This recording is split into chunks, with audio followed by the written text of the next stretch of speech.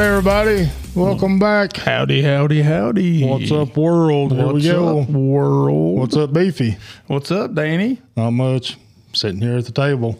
I'm just sitting here looking like this. Looking like this. Yeah. Not this. This. Yes, looking like this right here. Oh, man. What did you get into today, Beef? Sleep.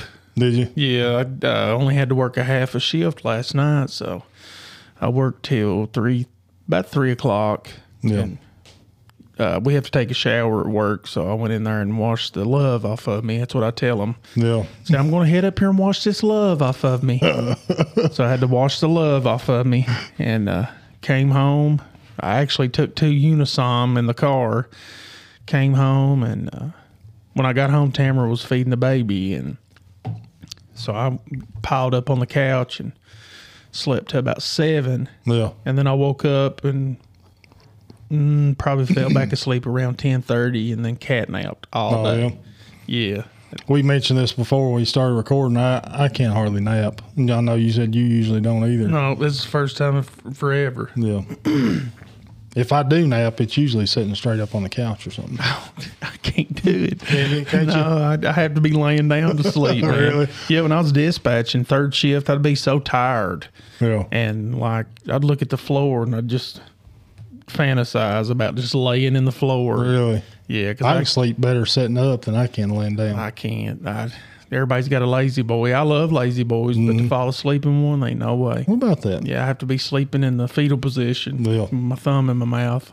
I don't know what's going on with me, but anymore when I go to bed, I wake up and both my arms is numb. I don't know what it is. I know what that is. What? You're getting old. Well, yeah, that obviously. But no matter how I lay, I wake up and both my arms is numb to the point where it's painful. Wow. And I woke up one morning, and I guess I was half asleep, half awake, and didn't realize that my arm was asleep, and rolled over, and it wasn't working.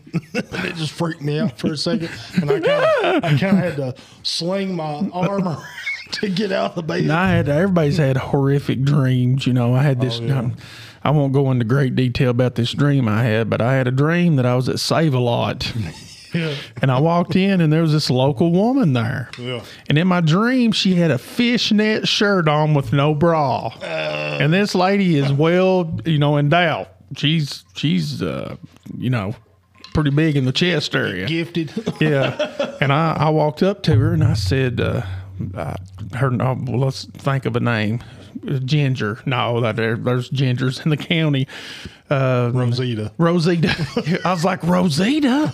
I was like, don't you know people can see that? And she's like, yeah. Do you like it? And in my dream, I went, yeah. Yeah. And I woke up. I don't like it. And I woke up and the dream was so vivid, man. I rolled out of the bed and my legs quit. Oh, they wasn't Lord. working because I was still asleep. Yeah. And man, I hit the floor, boom, 2 big skid marks on my knees. It took forever. Carpet burn to heal. It was great. That's a pretty rough dream. Yeah, it was pretty bad. I just figured I'd throw it in there. You know, I used to dream. Well, I still do, but I used to dream more often than I do now. But it seems like it was always nightmares. If I eat Really bologna, bad nightmares. check this out. If I eat bologna or potted meat Yeah. or Viennies before I go to bed, I have the wildest dreams. Yeah, I'm being serious, them man. foods, huh? Yeah, if it's those foods, I can eat anything else, and it don't bother me. But bologna, potted meat, and Viennies, either one of the 3, or Yeah. a combination of all of them, because I am fat. What'd you eat? I eat a Vienney potted meat sandwich with a piece of bologna as bread. Going I there. eat potted meat between 2 slices of bologna. Yeah, smushed. But I have the wildest dreams, man. They're vivid and just crazy. I had a recurring, I guess, nightmare for probably 10 years, and it was the stupidest thing I ever could imagine. We was in our old house over on Potter Road, and I would be in the bathroom sitting on the toilet, and straight in front of you in that bathroom is the cabinets and stuff like that, and a mirror. And I would, in my dream, I would see a little dot in the mirror rotating. And then it would get bigger and bigger and bigger until it was too big for the mirror. And then it would fall out of the mirror, bounce on the sink and into the floor. And I'm just sitting on the toilet like, what in the world is going on here, you know? And it would get as big as the ceiling in the bathroom, and then it would start rolling toward me and flush me down the toilet. And then I'd wake up. I don't know why. I'm a dream interpreter. I had the same dream for years. I'm gonna tell you what that is, Danny. That things in life sometimes seem small, then they get big, and then they all just go down the drain. That's the meaning of the dream, I guess. Pretty good. I don't know why. Pretty good, yeah. That's a pretty good analogy. I stand on a hill, not for a thrill, but for the breath of a fresh kill. Pretty good, ain't it, Noel? Oh, God, that's one of my favorite movies. That's a good movie. Yeah, Sling Blade. Yep. Dole Hardgrave. Yeah. We ain't got no band, Randy. Randy. Yeah. The dots are what they say they are. Yeah. The dots are where they say, well, I say they are. Yeah. Just for expression. We've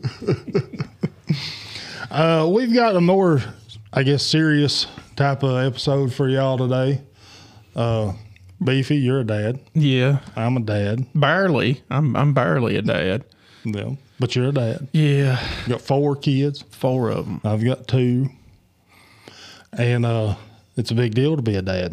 Yeah, it is. Dads go through a lot of things that maybe other people don't realize and everything. And we thought we'd talk about that today. Well, this is also a way for the moms to kind of know what it's like to be, you know, in a dad's world. Because it is a lot, to me, it is a lot different than being a mother. I didn't have a dad growing up, you know. Yeah. I had a couple male figures. I can't really say they were role models, but I had some male figures in my life, and nothing of the status quo or the portrait of a dad that I can think of now.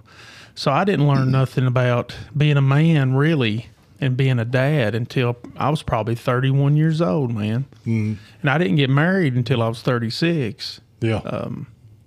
So that was a huge transition for me. I kind of, because, you know, growing up as a young man, I always had this mental picture or a thought in my brain there of what a dad is, or, you know, what a dad's supposed to do, what he represents, what he stands for, this, that, and the other. And it was totally different than what it really is. I mean, being a dad is it's a job. It's an everyday thing. It's a job. It's the most worrisome job I've ever had. Yeah, me too. Did you did you have anybody to look up to, like as a dad, a father figure or anything like that? Growing up? Yeah. Trying to think. I mean, I had like, you know, some uncles on my dad. My mom was the only child. Yeah. She actually had a half brother and a half sister, but I never got the opportunity to meet them. But my dad, you know, he came from a pretty large family, and I got to hang around with my uncles a little bit here and there. But I guess being a kid, I didn't really understand or know like what to even say. Hey, I'm 42 years old, man, and to even say the word dad is so weird for me. Yeah. And like just to even know that it's coming out of my mouth, it's you know. I met this guy when I was 12. His name's Willard Price. He passed away a few years ago, but he's probably the closest thing to a dad that I ever had. And he was dating my mom's best friend. And I had never worked on cars or never done nothing like that growing up. And that was his thing. So I got the opportunity to work on cars. He took me camping and fishing and all the man stuff, you know. And but as far as being a dad, I probably didn't learn things that I'd apply to my life now till I was probably about 30 or 31 years old. Yeah. I met this guy named Jim Miles out of Barberville. And he just blew me away, man. I watched him like a hawk. I'll tell you the story real fast. I'll try to, you know how I am. But I was going to college down there, and in Barberville or Barville, or whichever way you want to say it. Yeah. And I was driving around one day, and I decided I was going to grab something to eat, and I pulled in Burger Ding or Burger King. I call it Burger Ding. Grab me a Whopper, and I'm just kind of just sitting there, and I look, and there's like this little shopping area to the right of where I'm parked, and I see Parkway Gun and Pawn. Yeah. I like to walk into pawn shops and just see what Never they know got. what you'll find in one.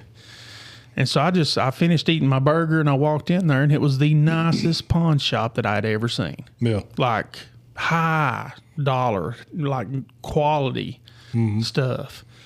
Most of them's got guitars and stuff like that. Every guitar that was in there was a Gibson, a Fender, or a Martin, high end.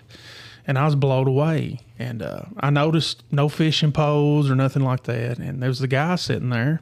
And I just made a beeline to the guitars. That's my thing. So I'm looking at them, and I said, "Sir, do you mind if I grab one of these?" And he said, "Go ahead." And I saw like a 1976 Martin D28. Yeah. Pristine. So I picked it up and strummed a big G chord, and my teeth started sweating. I was like, man, I wished I had $2,800. Yeah. So, and he said, "Do me a favor, young man, go over and lock that door."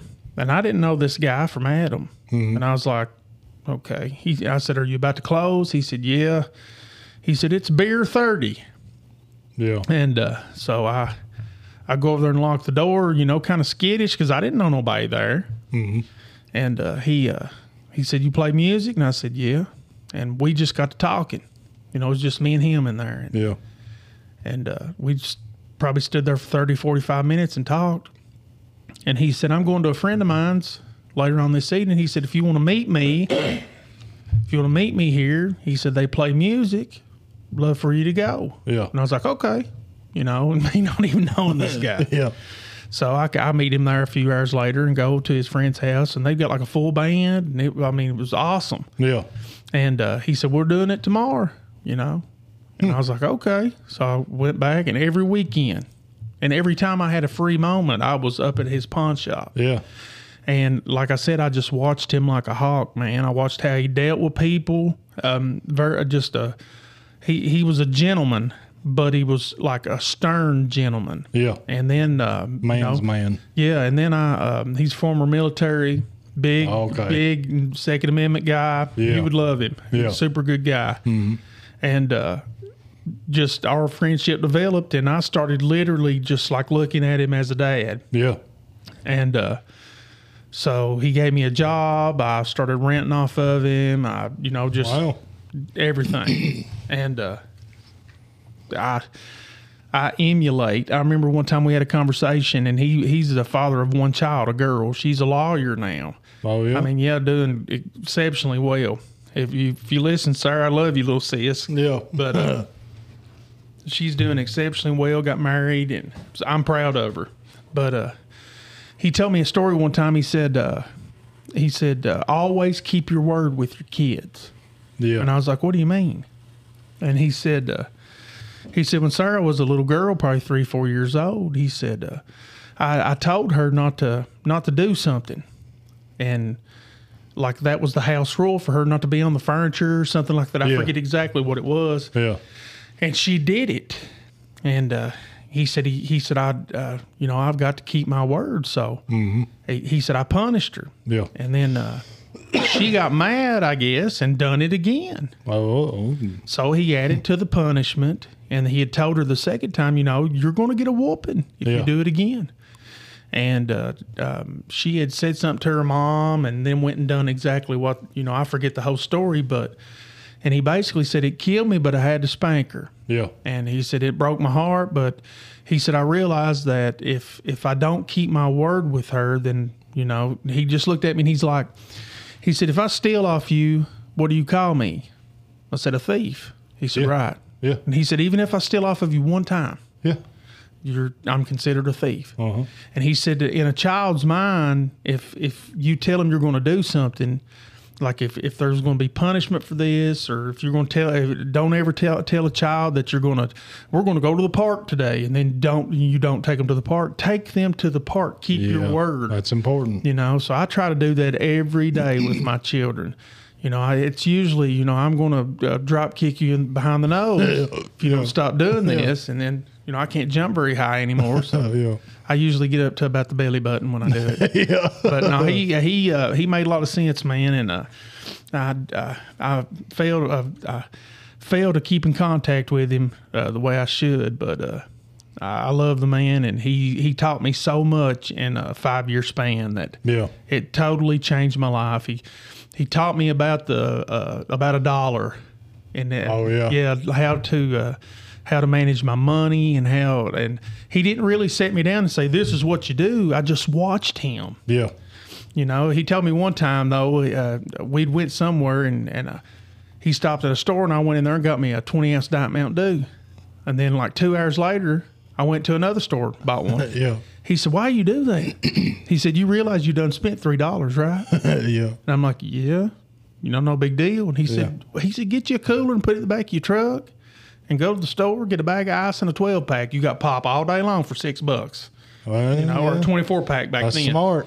And he said, you don't have to worry about it. He said, you buy 3 pops, you done paid for a 24-pack. Yeah, you have. And just little stuff, man. Yeah. But he taught me a lot, and I use it every day with my kids. That's good. That's one real important thing is keep your word with your kids, because if you tell them you're going to do something and you don't do it, they'll say, well, he didn't do it last time. Right. I can probably get away with it again. Yeah. But it's not just punishment either, but they see right through us. Oh, yeah, The they child sees absolutely right through do. you. My boys can tell in a split second if I'm serious about something. They just know that look in my eye, But now you grown up without a dad, and I grew up with a dad. I think is the best dad. Not in the just world. a dad, but Big Dan he's awesome. Hey, my dad. I've known him my whole life. I know everybody thinks that their dad is the best dad, and that's cool. They probably are. In my eyes, my dad is the best dad in the world. I learned. My dad's better. There's 12 people said that right then. I My learned dad's better than your dad. so much from my dad growing up, and I'm still learning from yeah. my dad. Me and Patsy's been married for a long time, and I try my best to be like my dad every day. I fail every day because my dad is He's the best. definition. Yeah, he's the best. He's the just the best that there is, and stuff. So The cool thing about that though is I'm sure that if you got him off to himself and say, Dad, how you do it? How do you do this? Mm-hmm. How do you keep your composure? How do you do this? And he'd say, son, it ain't always been like that. yeah, he has told me that before. It's a growing thing. Yeah. Everybody grows every day. Yeah. I remember when I was real young, my mom and dad would have arguments and they'd fight and stuff like that when they was a lot younger.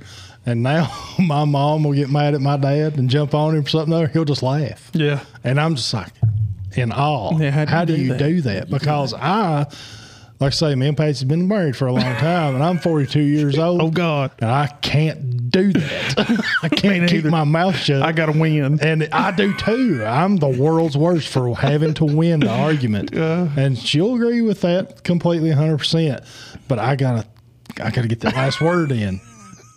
Or I've lost, Yeah. And I just I have tried really hard in the last 3 or 4 months to just shut up. Yeah, I've tried. I've been trying. Because you're not going to win with a woman. Right. You never do. Even though that God in heaven sitting on his throne knows I'm right, I'm dead wrong to her. And there's no convincing her. There's a song called It's Hard to Kiss the Lips at Night that chews your ASS out all day long. Yeah. And it says, if a tree fell in the forest and she didn't hear it, would I still be wrong? Yes, you would. Yeah, you would. Yeah. You would, definitely would. So I try to take and emulate my dad, how he brought us up every day, because he, like I said, he's the measuring stick to me. Yeah. And if I do half as good a job as my dad did, I've got it licked. I've got it licked. Yeah. So, but when I was in my later teens into my early 20s, I was pretty mean. Right. I did a lot of drinking, went to jail for it, and he would just pray for me, Now he chewed me out. He grabbed my door handle one time after I come in bad shape, and I thought I was slick, I thought I'd get away with it and just go to my room. It was like a tornado sucked the door off the wall because I locked the door and told him, "Hey, get away! Just I'm going to bed." I didn't go to bed. He tore the door off the wall. Right. But I remember my mom and dad both, when I was acting stupid like that, they'd go down every back road in the county looking at the ditch lines for me, worrying me to death. And at the time I was like, "Oh, I'm fine. I drive better when I'm drunk than I do when I'm sober." Yeah, because we know it all. Yeah, because we know it all at that age. And now, and I'm sure everybody listening will agree with this. Their mom and dad would say, "You'll see when you have kids." And I'm like, "No, I won't. I won't worry about it." I worry every single day. Yeah. My boy's just 9 years old, so I can't even imagine the worry that's going to be involved when they start driving. My poor children. The oldest, and he's kind of clumsy, and I dread it because he tears everything up. That's his first. Like I said, the last episode or the one before that, kids can take a plastic fork and tear up an iron skillet. Yeah. That's my oldest child. And what he don't realize is I was worse than him. And I tell him all the time, I'm like, "Son, you can't hold a candle to me." Yeah. The stuff. And then I'll tell him this: there's nothing that you're doing or that you'll ever do that Dad has not already done. That's right. And they kind of look at me like I'm stupid, but I can walk into a room and see something. I'm trying to use an example. The basement. Like I hung a new, I put up new insulation in the basement, that R30, that real thick, expensive insulation. And I go down there, I had a bag of it left. A full bag. Those things ain't cheap. No, it ain't. And so I go down there and the bag's tore all to pieces. Insulation everywhere. Yeah. So I knew exactly what happened. I just kind of scanned over the room. I saw an arrow that was all beat up. And I was like, yeah, they took the arrow and was hitting the side of it. And this, that, and the other. And you can figure out exactly what happened. Because I know how I was. Yeah. Yeah. So I go back up. First, they wasn't home, and I go back upstairs and I text Tamara, and I'm like, I'm killing them. They're going to put me in prison. Yeah. Because I preach, don't touch nothing that isn't yours. Yeah. If it's not yours, then don't touch it. And, especially here at the house. Yeah. I pack a gun with me everywhere. Yeah. And I got in the vehicle one day, and I pulled the consoles open, and Landon was in there. He wanted to stay in the car while we went into Walmart because he was playing a video game. Yeah. So I come out there, and I'm the first one in the car, and I look down there, and the gun's not where it's always at. Uh-oh. And I said, have you been messing with this gun? Yeah, I got scared. Whew. Man. And son, I went off. Yeah, I went off. Yeah. I mean, I really did. I don't blame you. I was like, you don't touch stuff that is not yours. Yeah. I said, if you're in Walmart, if you're scared, walk in the freaking store. Yeah. We're just right there. You don't go grabbing stuff and being, idiot. Especially a firearm. Yeah. Or knife. Anything like that. Yeah. A pair of fingernail clippers. Like I said, he could take he could take a plastic fork and tear up an iron skillet. Yeah. And because he's clumsy. I was clumsy.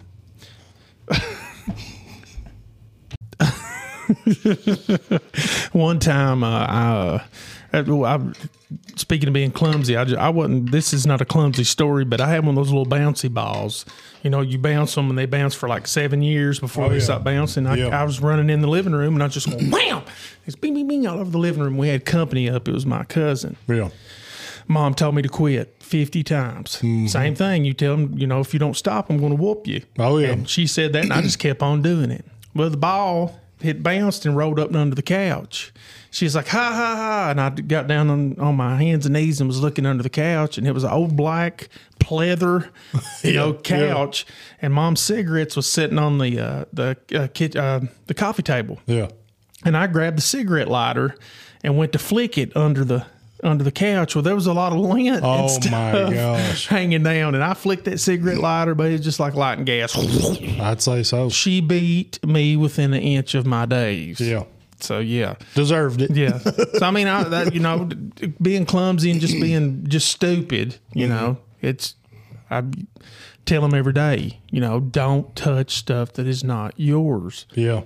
I'm big on that too. I teach my boys to keep their hands off of things, and don't tear nothing up. And my boys are really good about that. They've never broke anything. They've never tore anything up or anything like that, other than just normal kid stuff. Right. But it's, like I say, being a dad, it's a constant worry. And everybody knows the story about my boys and what they went through. They were, I know anybody can't see this, but they would fit in a pop can. That's or in a crazy. pop bottle, a 20-ounce pop bottle. They was that little, Patsy calls them her little squirrels and miracle boys. Yeah. And they were so little that, this is going to make me sound real stupid, but they were so little that I kind of didn't realize what was ahead of me. And Patsy, of course, too, when they was born. I thought we was going to get to take them home. Yeah. I didn't ever think of the long road ahead of us. And because, she had to have a C-section, and they was born, not breathing or anything. They had to resuscitate both of them. And they took them completely out of the room. Obviously you couldn't hold them like a mother does when her child is first born and everything. So it was real hectic. And they just rushed them out of the room after they got them breathing and everything. And then Mom and Dad and everybody showed up, and they was like, Mr. Potter, when we get them settled in here and stable, we'll let you come in and see them. And I'm like, okay, Of course, I was freaked out and everything because I knew that something bad had happened. Right. But I was like, okay, they got them stable. I'm going to go in there and see them, and then I'll check on Patsy, and we'll go home in a couple of days. It never even really hit me when I went in to see them in the incubators. This woman, I went into this sterile room, and they was in their incubators. And this woman, she's like, okay, it's baby A, baby B, Brody and Branson Potter, right? And I was like, yeah. And she said, okay, put these gloves on and stick your hands through these holes. And she said, when you touch your babies, she said, do not rub their skin. Don't stroke them. She said, because you'll tear their skin. Now think about that. Wow. You'll tear their skin. That's how fragile they was. She said, just tap them very lightly. She said, because you'll bruise them if you touch them more than just barely enough to even for me to be able to feel it. Wow. She said, because you'll bruise them. And I'm like, okay, whatever. And I did that. Went back up to see Patsy, and Patsy was already up walking around. It was amazing. It's amazing what the female I'm telling you, can son. do. Lord and have the mercy. pain that they can endure. Because let me speak on this for a second. Patsy went into labor, and we went to Richmond Women's Health. Yeah. And they said, it's round ligament pain. The tendons and ligaments in your belt line is stretching, causing this pain. And she's like, go home, and if it don't go away, come back and see us tomorrow. By the time we got back home here in Jackson County, she was writhing in pain. So we made it through the night, took her back the next day. They examined her, and they said, you're in labor. So they took her by ambulance to Central Baptist, examined her there, found out how early she was, and they said, well, we're not equipped to handle kids this early. We can deliver them, but we don't have the equipment to keep them alive. Wow. So she said, you'll deliver. The doctor said, you'll deliver them here, but we will have to life flight them to UK. So Patsy, I was in there when they was doing the C-section and all that. And I went through the whole, touched them in the incubators and stuff like that. And then they life flighted them to UK. I think they did Patsy too, or might have took her by ambulance. But anyway, never realized what was in store for, for the longest time. And, but back, I'm getting ahead of myself.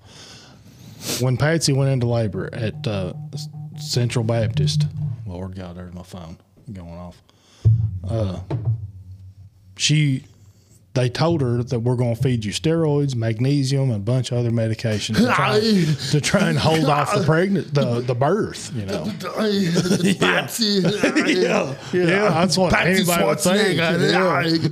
It was crazy, and there's because if you give birth now, there's no chance of survival. Wow. So they said we got to give them steroids because they don't have any lungs, none whatsoever. So they pumped her full of the maximum dose of steroids. I think they said the magnesium was to help hold off the labor pains and stuff like that. So Patsy lay there in agonizing pain for 4 days. She had an hour a day where she could take a nap when they would first give her the pain meds. So, just to put this into perspective, the bed rails on the side of those beds were bent when we left that room. And she laid there for 4 days like that. And keep in mind, these boys is 3 months early. And a woman should not be able to produce breast milk at that time. Right. That's what they told us. And after the boys was born and they was getting set up in the NICU and everything like that, they told Patsy, she's like, you need to try to pump breast milk. Just try. And Patsy, buddy, it was amazing. She was pumping breast milk like a full-term baby mother should be. Yeah. Just, massive amounts of it, And they said we need that breast milk because that breast milk is the best medicine that these babies can ever get to help them survive. And so a lot of my worry, stuff like that, comes from that, knowing what they've been through. And I will tell you this, my boys is pretty spoiled. They're pretty spoiled. Well, they should be. And I know at the same time I shouldn't spoil them like I do. But at the same time, every time they say, Daddy, can I have this? And I say no, instantly think back to that hospital. Yeah. And think, well, what could have been? Yeah. So I can't even, it's undescribable, the amount of worry that I go through. And still to this day, my boys is 9 years old, 110% healthy. 120, 50% healthy. Not a single problem. A lot of babies born that early have kidney problems or eye vision problems or something like that. Nothing. And it's all because of God and them doctors that God gave the ability to. Oh, yeah. And them nurses up there at that UK in that NICU are amazing. But there's one that I gotta point out specifically, and I don't know if she'll listen to this. Her name's Jetta Weddington. She was the boys' primary nurse, both of them. That's an amazing woman right there. She helped save my boy's life. And even talking about it, I kind of get choked up. But I couldn't do that job. A lot of people look at me and say, God, how do you work in a prison? I could never do that. No, that's easy compared to what these nurses see every day, because while we was in that NICU, there was like 4 babies that died. And we'd be walking out to go get something to eat because we lived in that hospital that whole time. We slept at the Ronald McDonald House. Yeah. And as soon as the doors opened for visitation, we was in there from the wee hours of the morning to the wee hours at night. And she was right there that whole time. And she's just an amazing person. I want her to know that. Yeah. So a lot of the worry that I have comes from that, and I worry that I spoil them too much because of that, and think that I'm going to cause them a lot of problems later on because I do spoil them so much. But I can't hardly not spoil them. Because I was spoiled. My mom and dad spoiled me to death, and it took me a longer than probably usual to grow up, drinking and acting stupid and stuff like that. Finally, going to jail was the best thing ever happened to me. Yeah, me too. It woke me up. Yeah. It really did. It's so funny you say that most of us would, we go to jail, we want to stay completely away from it, then end up working there. Yeah, that's weird. I tell people all the time at work, I could have been in here with these fools. I would tell the inmates at our local jail all the time, there's a difference between me and you just got caught, man. Yeah, that's it. That's it. You got caught. I should, I should be serving for the things that I've done. But, yeah. It's kind of amazing and sad what a dad goes through when they worry dealing with their kids, because there's just things that you'll never tell your wife that you deal with. And there's things that I deal with that I'll never tell my wife. Right. So, just because that's the thing that men do, they keep a lot bottled up inside. And I'm not really the type to hide my emotions or anything, but there's certain things that I don't tell nobody. Right. I'm definitely not the type to hide my emotions, but there's still a lot that I don't say. There is a lot. There's things that nobody in this world knows about. I think me personally, I don't know how to say it. I don't know how to bring it out. Yeah. Because I'm an emotional, I don't know, wear my heart on my sleeve. Yeah. Like a expressionist, I guess you could say. Yeah. And I don't know how to express all the hidden stuff and the secret stuff that's in me. Yeah.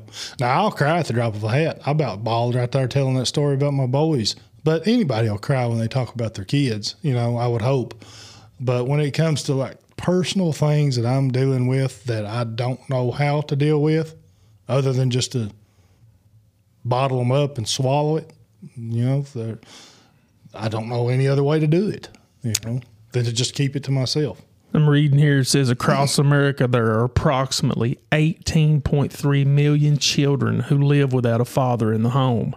Yeah. Whether that's, their father passed away or whatever. 18.3 million. Said 1 in 4 U.S. children are fatherless. Really? I'm not seeing a date on which this was put, but I'm going to say it's probably even higher than that, probably 2 out of 4. Oh, it probably is. Nowadays. I never had, like I said, saying the word dad is just even now, it's so weird for me to say dad. Yeah. Because it's like saying the word the for me. Yeah.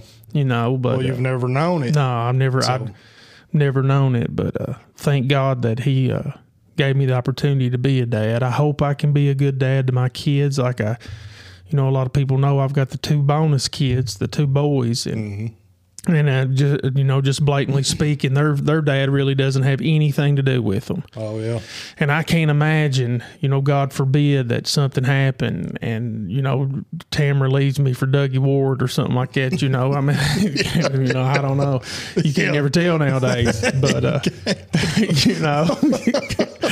I got me a girlfriend, but yeah. So, but I could not make it without seeing them. Oh no, there ain't no way. And like it kills me. It breaks my heart because some days, like we talked about going to bed and taking Unisom and ZQL and stuff like that here a while back when we done our podcast. But like there's some days that I get so exhausted that all I do is sleep.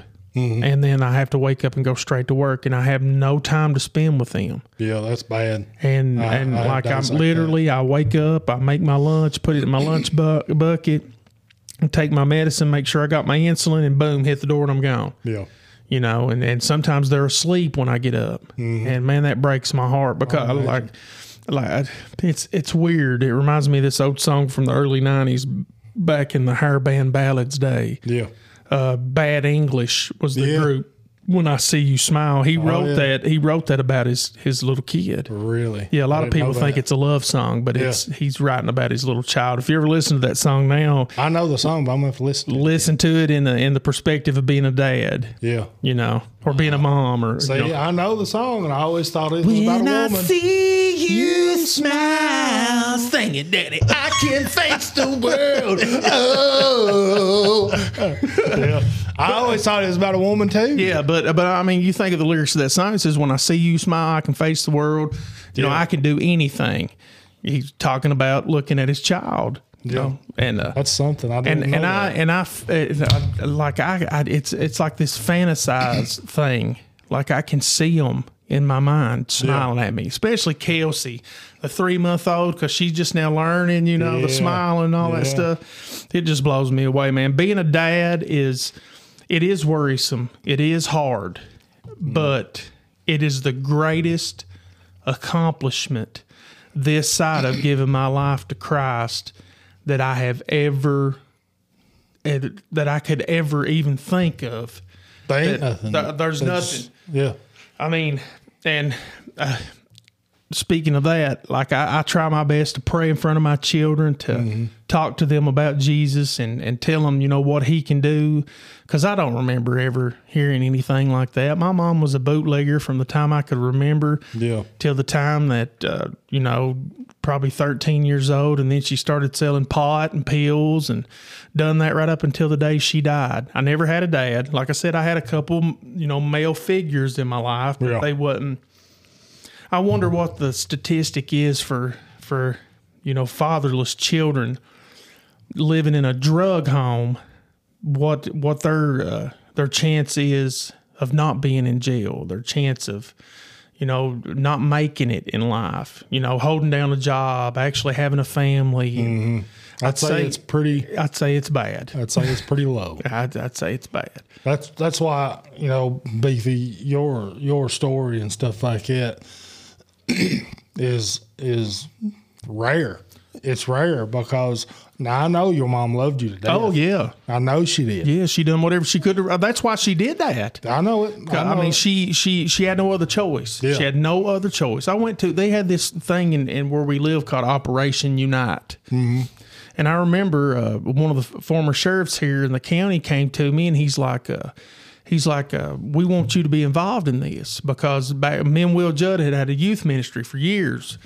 And, you know, we had this youth ministry for a few years and we were all about the youth of this county. This is way before we got married and all that stuff. You know, Will got married probably 15 years ago. I don't know when. Actually, I think it's like more like 18. I think they got married in 05 or 06. But anyway, could be wrong. Yeah. Could have been 08. Could have been 09. One of them times. You one of them. Yeah, they got married. They did get married. I seen it. But just going to that Operation Unite meeting, knowing where I came from, and the very first meeting they had was at the area vocational school. So I go up there and there's hundreds of people, feels like. I don't know. They may have been 30. Yeah. But all I could hear was people murmuring and this and that and just selling dope and we need to do something about this one, you know, and they were not name dropping and everything. And I'd had about enough that I could take, you know, and I just stood up and I said, excuse me, you know, and everybody kind of looked at me and I said, how many of you all knew my mom? And there's people, you know, looking around. Yeah, I knew Betty, thought the world of her, loved her to death. I said, everybody in here knowed what she did. She sold pills. She wasn't no big-time drug dealer or nothing. She had a few prescriptions of medicine that she sold, you know, throughout to help pay the bills and stuff. Yeah. And I said, I feel like that instead of throwing these people under the bus, let's get them help. Yeah. Yeah. Let's get them help. Let's find some way to help them. You know, if they're needing help with finances, let's, you know, put their kids to work. I worked at Dairy Queen at the time when Mom was alive. Yeah. But I would have done whatever it took, you know. Yeah. My brother James did, certainly. Oh, yeah. But I feel like a lot of that, too, was not having a man, not having a dad. It was. Around. Those that we had were horrible. Because being a dad is where it's at. That's where it's at. Well, it's definitely the hardest thing I've ever had to do in my life, but the most joyful thing I've ever done in my life too. Yeah, I hear them on news broadcasts and stuff bring up the statistics of like what I'd read there, earlier.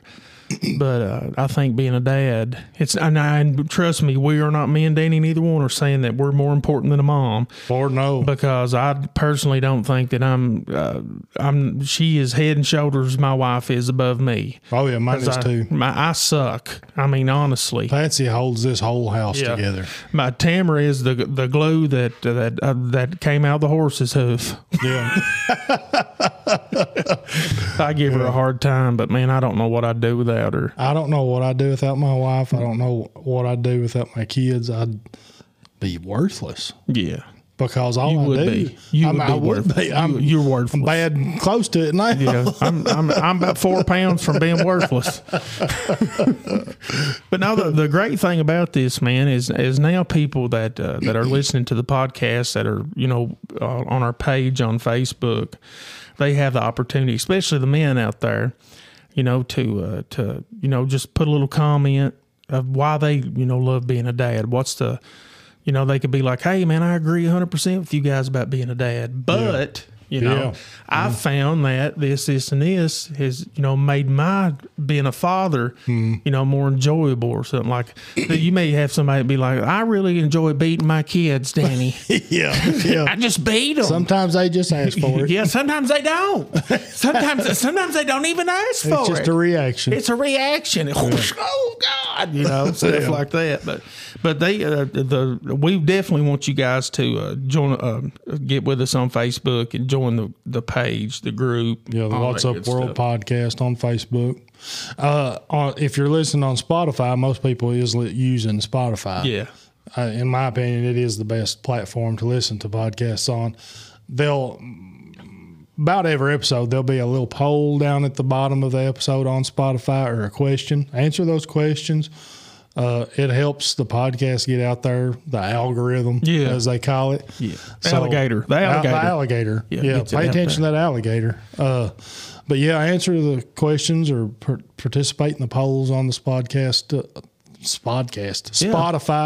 podcast, and help us out that way, and follow us on Facebook. But this is a good way. There's probably a lot of every man that I know, the guys at work, they deal with these things. And we talk about them sometimes, and we have serious conversations about what they deal with. And am I doing this right? What am I screwing my child up? You don't know until they're grown up and see what type of man they've become, or young lady they've become. Yeah, that's one of my fears. I feel like I'm a lot harder on my oldest boy. Yeah, because I expect more out of him because he is the oldest, I guess you could say. I'm there right now with my boys. Yeah, I feel like I may be too hard on them because they're 9. They'll be 10 in September. I expect certain things out of them, or certain behavior, or I expect them to know things. And then as soon as I may get a little hateful with them about something like that, I'll instantly regret it and think, God, I just screwed up. Right. They're just kids. Why am I worrying about this? They'll learn it eventually, and they will. So am I just being too hard on them? I worry about that every day. Yeah, me too, man. And I just that's one thing that I don't talk about, like the stuff that I do worry about when it comes to my boys. Yeah. My little girls, they've got me wrapped around their fingers. I can't even speak on girls. Obviously, it's totally different. I've heard everybody say the same thing. Totally different, man. I mean, I came into the boys' life when they were 6 and 4 or 5 and 7, something like that, and it's totally different with little girls. Totally, I imagine so. Because you go from being, hey, listen to me, you turn into a little girl yourself. Yeah, but. I don't know, man. Being a dad's the greatest thing, but I'm scared to death that I'm doing it wrong. Yeah, 99.9% of the time. The best way that I know how to help myself from worrying myself to death is to pray about it. Yeah, and to watch my dad. Yeah, still at 42 years old, my dad just don't sweat nothing. I know. I don't. I worry about everything, dude. Oh, I do too. I mean, I'm a emotional medication. Me too. I'm high. Yeah. But I just hope I'm doing I've it had right. enough, Danny, of going from one porch to the next. We need some paying gigs. We ain't got no paying, Randy. That's the greatest movie ever. is. Listen, folks, on a serious note, you know me, I can be serious and then be me at the drop of a hat. But we definitely want feedback from you guys. Especially you guys. We know there's a lot of women out there that listen to her podcast and stuff. But this is a great opportunity for men to jump on the Facebook group page or on Spotify. Answer those questions and give us feedback.